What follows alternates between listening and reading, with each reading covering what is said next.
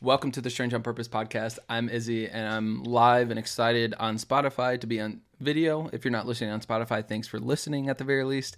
But today's guest and the first guest of 2022 is super dope. And I've been a fan of his for a while. And the more insight and research I did, I was like, wow, I definitely need to have him on. After it seems like a year plus of going back and forth on trying to figure out when's a good time, we finally nailed down this time. So super excited to have this episode going today. And as creatives, we constantly look to break the barriers and the boundaries that people set for ourselves. And I think that Mall Dudes is actually doing something different and knocking those barriers and those boundaries down. And he really lets the work do the talking. And as a creative myself, I decided where I really got to talking to people, and everybody always asked me like, hey, why aren't you in New York? Why aren't you in LA? Why aren't you in Miami, Chicago, all those huge cities that are great in retrospect? But I'm very excited to have him on and talk about him growing up in Green Bay, Wisconsin, staying in Green Bay, Wisconsin, and let his work do the talking for him. So without further ado, I'm going to stop talking. Mall Dudes, thanks for jumping on today. How's it going? It's going well, Izzy. Thanks for having me. I appreciate that that great intro. Honestly, I don't know if I'm worthy of all of that, but I do appreciate it, and I'll try to live up to it throughout the podcast here. Thanks for having me. I'm excited to obviously have you tell your story, everything like that. But for the people that didn't check you out on the Sneakers app or hasn't seen your work before, do you want to give a little bit of an intro as to who you are and what you do? Yeah, for sure. I would say at large, I think what I'm quote unquote known for is I like to call it kits media. So it's kind of a play on mixed media, but with a K and implying that it's using kits. So with that, I like to use a lot of different multimedias from, really shoe boxes to ink and carving the shoe boxes. So that's kind of what I've been doing for the past, I would say 3 years, pretty heavily. And I think, it's kind of linearly grown, and the tactics that I use have developed over time and continue to do so. So that's kind of what I'm known for. Before that, I was doing a lot of ink work. Portraits is what I really kind of got into when I started doing art. So I still try to keep that part of my portfolio.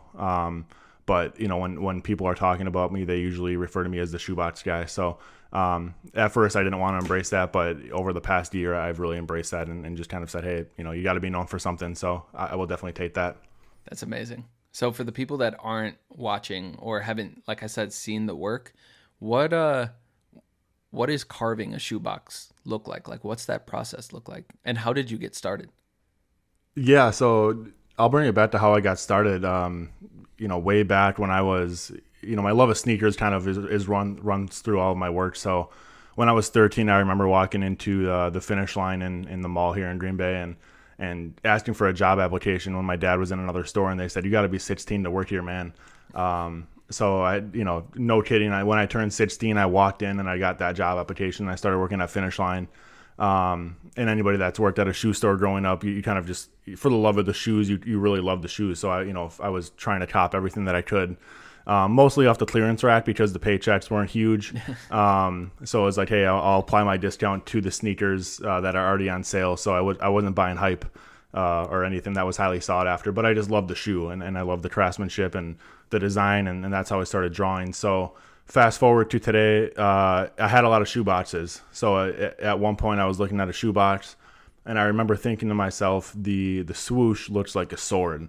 And then I also, on the same wavelength, kind of thought, man, like sneakers are going to be the death of me. And it just kind of clicked, like, okay, what if I drew this swoosh as a sword, and then I drew it through someone's back, implying that sneakers were also the death of him. And that was the first one that I ever came up with for the shoebox series, which is called Death by Sneakers. And then after that, I really enjoyed the outcome of that piece, or that little doodle. And I just said, man, maybe I got, 5 or 6 of these in me. And then, like I said, 3-4 years later, I've done over 85 of them. And the ideas just kind of keep flowing, which I'm grateful for. But that's kind of how it all kind of started. And then to your other question, the carving aspect, as time goes on, I continue to try to integrate new I guess, new methods or tactics into the shoebox and the work. So eventually I took an X-Acto knife and I said, okay, it looks like the shoebox has layers, the orange layer being the top of the standard Nike shoebox. We're talking for the listeners here. And then there's a corrugate in the middle, and then there's a backing. And I was able to kind of carve off that orange surface to expose the corrugate. And that's when you really start to get a lot of depth, I would say, in the piece. And so I've used that to integrate textures, as far as tree bark or mountains or, streamlines behind jets, whatever it may be. So really trying to use the shoebox for all it's worth. And that's been really fun for me, honestly. Shouts out to Nike for the shoebox. That's really cool. So did you go to school for art? Like what's that background look like for you? Yeah, I didn't. I wanted to do something with art, and I would say I was an above average, art student in high school when you're taking the gen eds and everybody's like drawing a self portrait and stuff. Mine always looked pretty decent, I would say. And I still do have some of that work. But, I would say in high school, they don't do a really good job of telling you like, hey, this career path, if you want to do this, you have to do this, right? So it's like I always wanted to be a shoe designer, and not to throw shade on my parents or anything, but I don't think anybody really knew at the time in the late 90s. It's like, here's how you be a shoe designer, unless you knew someone or had that knowledge. But it's like, oh, you have to be an industrial designer and you have to learn anatomy of the foot. So I just didn't know how to get to where I really wanted to go, which was to design tennis shoes. So I went into marketing, long story short, and I went into marketing because there was still some of that visual aspect to things. Didn't take any art in high school, didn't really touch art, again, since high school until about 4 years ago, when I just said I need to start doing something productive with my nights that I can have fun with. And I've had a lot of fun with it. So yeah, no collegiate art experience or classwork or anything like that, which, I would say I regret, but also it seems to be panning out decently for me. Yeah, that's really cool. So there's a ton of creatives that listen to this podcast that are kind of in this like weird space where they're like, maybe they have their family saying that's not the way to go, there's no money in that, there's anything like that. And then you have the other side where it's, I'm 100% into this, but maybe I'm hitting a wall right now. So what would you tell, like what advice would you give to creatives today on those two circumstances, where if you hit a hole, like what do you do to get out of that wall and that ceiling? And then what do you tell that creative that maybe doesn't have that tight circle that's going to support their every move? Right. I mean, I think first and foremost, the most important thing is you have to love what you're doing, right? And you hear that all the time, and it's so cliche, but that's what keeps me coming back to it, is just like, it's not the money that I make from a piece if I sell it, or the recognition or whatever it may be. It's always just like, man, it's really therapeutic for me to create. So that's the true gem for me, is just like the process of being able to be alone, put some music on it and create. I think everybody has walls in whatever you're doing, whether that's, something creative, or maybe you're really into working out, or, you're trying to learn stocks or whatever it may be. I think you're always going to hit a wall. But for me, at least, what I like to try to do when I hit a wall is just say, okay, I'm going to take the pressure off, and I'm going to try to create something that has no expectations.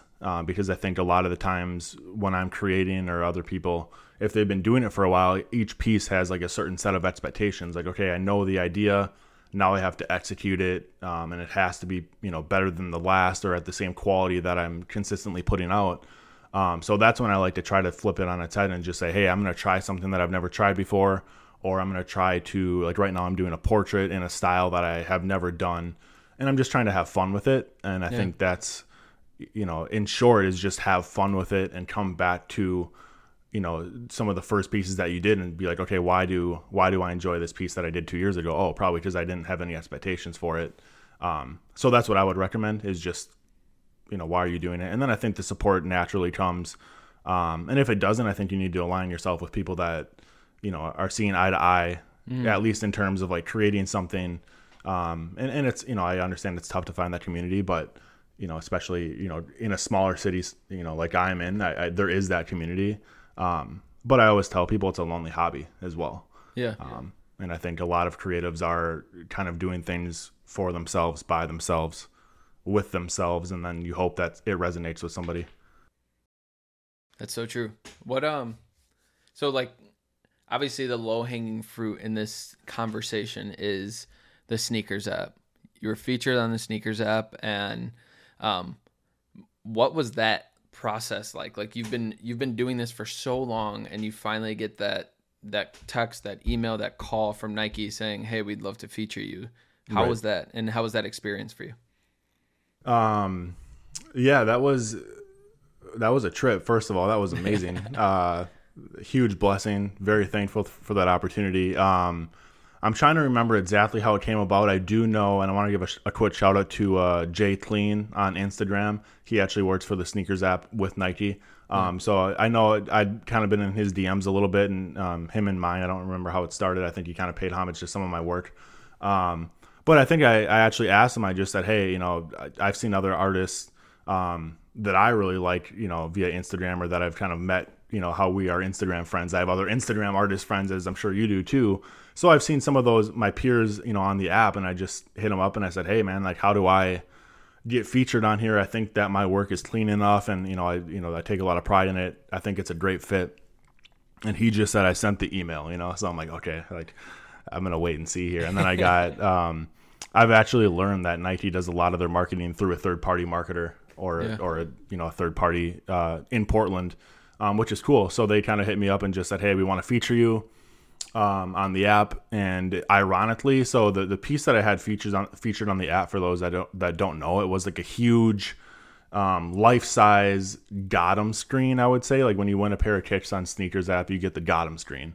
Yeah. I made that out of shoe boxes, and it's like 5.5 feet tall by 3 feet wide, all made out of shoe boxes, like I said. But I was actually making that like prior to that instance. So that was already, I've been working on that for a month or two. And that was just something I wanted to do personally for me, as like an interactive art piece, so people can hold their shoe through, and it's kind of a cool something you can put in like a sneaker store. So I was already working on that. So once they hit me up, I just said, hey, I'm working on this. What do you think? And they loved it. Right. So, so it just kind of worked out. I mean, it's just one of those things, like, opportunity is, or luck is, preparation meets opportunity, or whatever it is. Shout out to my guy ZL for shooting the photos. And he made, like, my photographer here, Zach, he made a crazy video, kind of like skate through of the piece, which was featured on there. So that was a huge help too. It looked really professional. So, yeah, that's that story, I guess. That's really dope. Did you see an uptick in maybe followers or sales, if you want to talk about that? Honestly, not really. I think, there were definitely some people that tracked me from the sneakers app over to Instagram. But I think, and this is not a knock on the feature or anything, but there's just not like a direct link that someone can click on from the app to go to Instagram or find your work. So that was kind of like, it's hard for someone to be on the sneakers app, surf it, see the work, and then like they're probably still surfing the app for another minute or two. Right. And then to remember and say, okay, yeah, I saw this art. Let me just skate over to Instagram and search this artist. Yeah. Unless you were really dedicated to like finding me based off of what you saw on the sneakers app, I don't think that I got a ton of that traffic, as opposed to like a Nice Kicks feature on their Instagram, like tons, because they have, work by, and again, that's just more of a function of the app itself. It's not a knock or anything. I love, like, everything about that was sweet to me. Right. It's a dream come true. That's really 100%. So for the people that are listening today that are kind of in a place like, hey, maybe I just need that one big feature or anything like that, what advice would you give to people? Maybe it's not like advice to get on the sneakers app, but just advice as to putting yourself out there a little bit more. I don't know. I'm probably a bad person to ask this question to, if we're going to be completely honest. I don't do it a lot. And that's like, I know I've been listening to your podcast, and I've kind of caught myself up over the past month or so after we agreed to this. That's something that it's a common thread or common trend that I hear from guests on your show, is just like, hey, you got to put yourself out there and reach out. So, again, like I wish I had better insight on this. I do take note of like who's sharing my work, people that are reputable or have a great following, and those who don't, right? So I have a list in my phone of everybody that's like shared on their story my work, and not necessarily to do anything with, but I always just tell myself like, man, if I ever quote unquote make it, like I want to pay some respects to those who helped me get here, because I understand that the biggest way for your page to grow is by getting shares, and for your homies to show their homies, and so on and so forth. And that's how I get a lot of my customers and loyal fans or collectors, is just someone saw it, put it on their story, and then one of their friends is like, hey man, who is this? And then they say something nice about me and my work, and then that person purchases. So I think that's a huge thing, to go off on a little tangent. I think the customer service and just the, being genuine in your interactions, I think goes just as far as like sliding into someone's DMs who has a lot of pull. Because you just never know who knows who, right? Because it's like, if you're just cordial and always a genuine, and try to have genuine interactions, I think that's going to lead to a lot of the same things that like quote unquote putting yourself out there is going to do. Yeah. That Midwest nice. 100%, man. 100%. Yeah. That's so true. And then, and maybe, people always are like, man, you're so like, approachable and easy to connect with and things like that. But it's just like, I don't know how else you would do it. Like, how wouldn't you thank somebody personally and write them a note? Like, if they spent $150 with you, it's like, dude, like, thank you so much. You know what I mean? Like, I don't buy a lot of stuff, from people that are running their own stuff. So it's always super humbling to me that someone will give me like their hard-earned money for something that I just make in my room. Exactly. That's super cool to me. So I wouldn't be, I guess, doing the art industry or art in general justice if we just focused on physical goods. Obviously, with the new focus on metaverse and NFTs and crypto and like all these different things, where I think society, and I think most people understand that society is kind of going through this shift. So as you see the shift going, do you see your art shifting as well? Like, will you produce some digital art or anything like that in the future? Yeah, I think in short, I will. I think, the NFT space and the metaverse is you could probably spend another whole podcast on that. So, I mean, a couple of quick thoughts from me on it. I think it's awesome. I think like the opportunities that it's creating, I've never seen anything like it before in terms of like the money being exchanged for an art piece. So I think like as an artist, that's super cool to see that artists are making real money. Yeah. However, there's the other side of me that's like, man, like why is someone paying $300,000 for a digital piece of art when they're saying, oh, now it's because the original owner, and it's like, well, that's the same as an original piece of art, in my opinion. Yeah. Obviously, with the metaverse, you can apply that piece of art to like your digital metaverse household someday, and like things like that. So yeah, I mean, I'd like to get into it. The thing that not that I necessarily want to avoid, but I think, with like the Bored Apes, for instance, you're seeing a lot of the same trend in terms of like what is a quote unquote popular NFT, at least in like a mainstream space, is like it's a character and there's features of that character that are interchanged. This person has glasses and this one, so that's all good and dandy. But in my opinion, and don't quote me because I might fall into it too, but I always envision myself doing something, I would say like with a little bit more depth when I get into it, in terms of like, hey, I want to make like a true original NFT piece that really took some time and thought. And then I want to do another one that may be related, but also is like a totally original piece. So that's, and I don't know if that's like integrating the shoeboxes into it somehow or not, but that's just like kind of what I want to pride myself on, I think, when I get into it, is just, and not that I won't do a character or something because I have some sketches, but that's just like the kind of the frustrating part, in my opinion, sometimes, is like, okay, this person's about to make $100,000 and they just like, did some characters, which is cool. Yeah. But again, like, don't hate the player, hate the game. You know what I mean? So it's like, if you can't beat them, join them almost. Yeah, I feel it. So we'll see.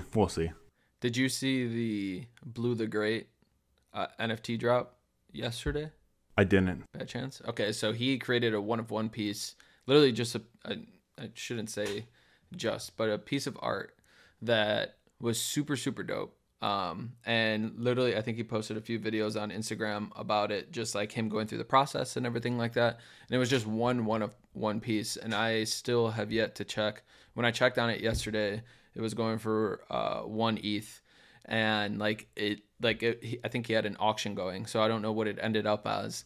But I think he was similar because he isn't doing the Discord route. He isn't doing like the character. It is a character, but it's not interchangeable parts on a character. Sure. It's not like a whole line. Exactly. Okay. And I thought that was really, really cool. He has a huge community already, but just obviously him doing his own thing and keeping true to what he wanted to do, I thought that was a really, really cool piece. And I think that's important, right? I mean, not that you're selling your soul, but like you said, it's just like I just don't have the time, honestly, to do like the Discord, the Twitter, like follow me. We're all going to be discussing this art piece. It's like, I just want to make art, man. Like I honestly hate the social media side of the art world, but that's how I sell work. But it's like, man, if I could just lock myself in a room and create, like that's all I want to do. And then sometimes it's like, man, I got 6 pieces here. I need to like take some photos and like, you know what I mean? Like edit them, post a caption, put it on my website. So that's not art. That's just like checking boxes. Right. It's a business side. But not really all the business side, but it's just like for you specifically, that's the boring side. Like you want to focus on the creating of it and don't mind obviously interacting with the community. That's really dope. Yeah. So and sorry. I was going to say the business. Yeah, I was just going to say the business side is fun. I think that's largely, again, another tangent, but I think a lot of creatives have a hard time, like, quote unquote, going to market with their work. And that was something that I really had to figure out is like, how do I bring this to market? And that's when I started doing like sneaker shows and things like that. When I initially started, I was doing art shows, right? So it was like, hey, I'm trying to get into an art gallery. I'm trying to do like an art street. And it was like, okay, well, why don't I go where my niche is, which is like sneaker consumers and hip hop lovers and stuff like that. That's a sneaker show. Everybody's selling sneakers there except for me. So I have the one kind of product that's not like anybody else. So I think, to creatives trying to make it, it's like, where's your customer base? Get in front of them. So it's like, if you're doing stuff with, I don't know, like if you're drawing animals, like maybe try to set up at a zoo. Like it sounds stupid, but honestly, like where do people love animals? Like go there. Yeah, exactly. So you've been super transparent so far for the pod. And I think I know your answer, but I want to ask, where are you playing it safe right now? What do you think my answer is? I think your answer is going to be the just the getting out there and like talking and putting yourself out there, talking about yourself, being your biggest advocate, but interested to know what your actual answer is. Yeah. I think that's one piece of it is just, and I'm going to try to be better in 2022 is just reaching out and, I don't know. I don't want to say like flexing a little bit more, but I think it's just like, hey, like I do this, you know what I mean? Yeah. The other part, and I don't, I think this would maybe have different opinions, but I still have a day job. So, I would say on paper, I'm probably the least accomplished Strange on Purpose podcast guest, right? Because everybody you've had is like, yeah, I work for Complex, and like I've been doing this like actually for like the corporate side of things forever.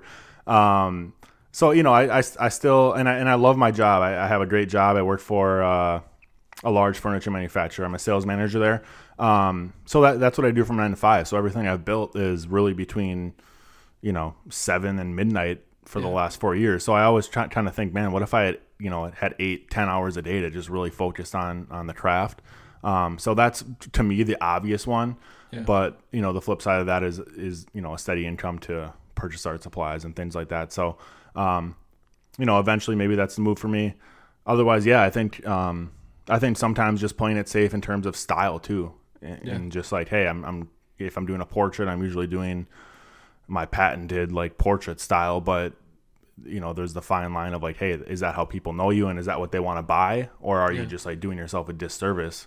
Because I do take a lot of pride in being versatile in terms of like digital craft, for lack of a better term, like crafting, carving, like the craftsmanship behind my work, and then obviously just like the drawing and like detail oriented side as well. So I think continuing to like use different medias and things like that is something I want to get into. That's dope. So what if people are listening that want to get involved in your work, check out all your work in general, follow you on Instagram, everything like that. Where can they find you? Yeah, Instagram, Mawdoods, MAWDOODS. That's just my initials, by the way, and like dudes means doodles. So like MAW is my initials, doodles, my doodles, Mawdoods. So yeah, I'm on Instagram. I'm on TikTok as well, just because I had to be. Everybody's like, you gotta get a TikTok.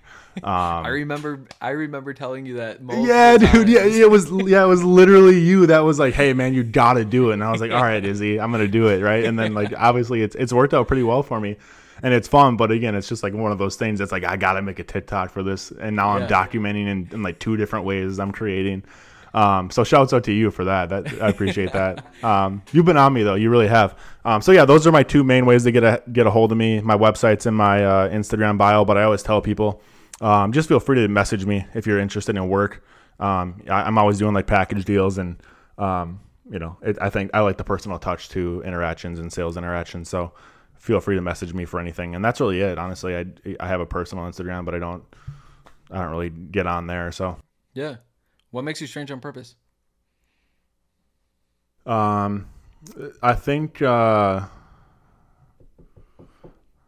me, honestly, it's just like I carved this or sprayed it onto one of my pieces, but like I've kind of lived by the motto of like never grow up, right? So that's drawing is something that I did as a kid, and then I kind of like came back to it, and like a lot of my hobbies, honestly, like I still play video games, off and on, not as heavily as I did, but a lot of the stuff that I did as a kid that like I really loved has come back around, and I've really loved them in a different way as an adult. So yeah, I would say like I'm never growing up in terms of art. To a lot of people, especially initially when I started, is viewed as like, hey man, like are you really gonna like sit there and like do art projects? And I'm like, yeah, I am, and now it's paid off a little bit for me, but I think that's what makes me strange on purpose.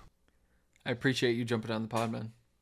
Yeah, man, it's been awesome. I appreciate it as well. Hopefully a little bit of insight in there for the listeners, but thank you to anyone who's listened all the way through.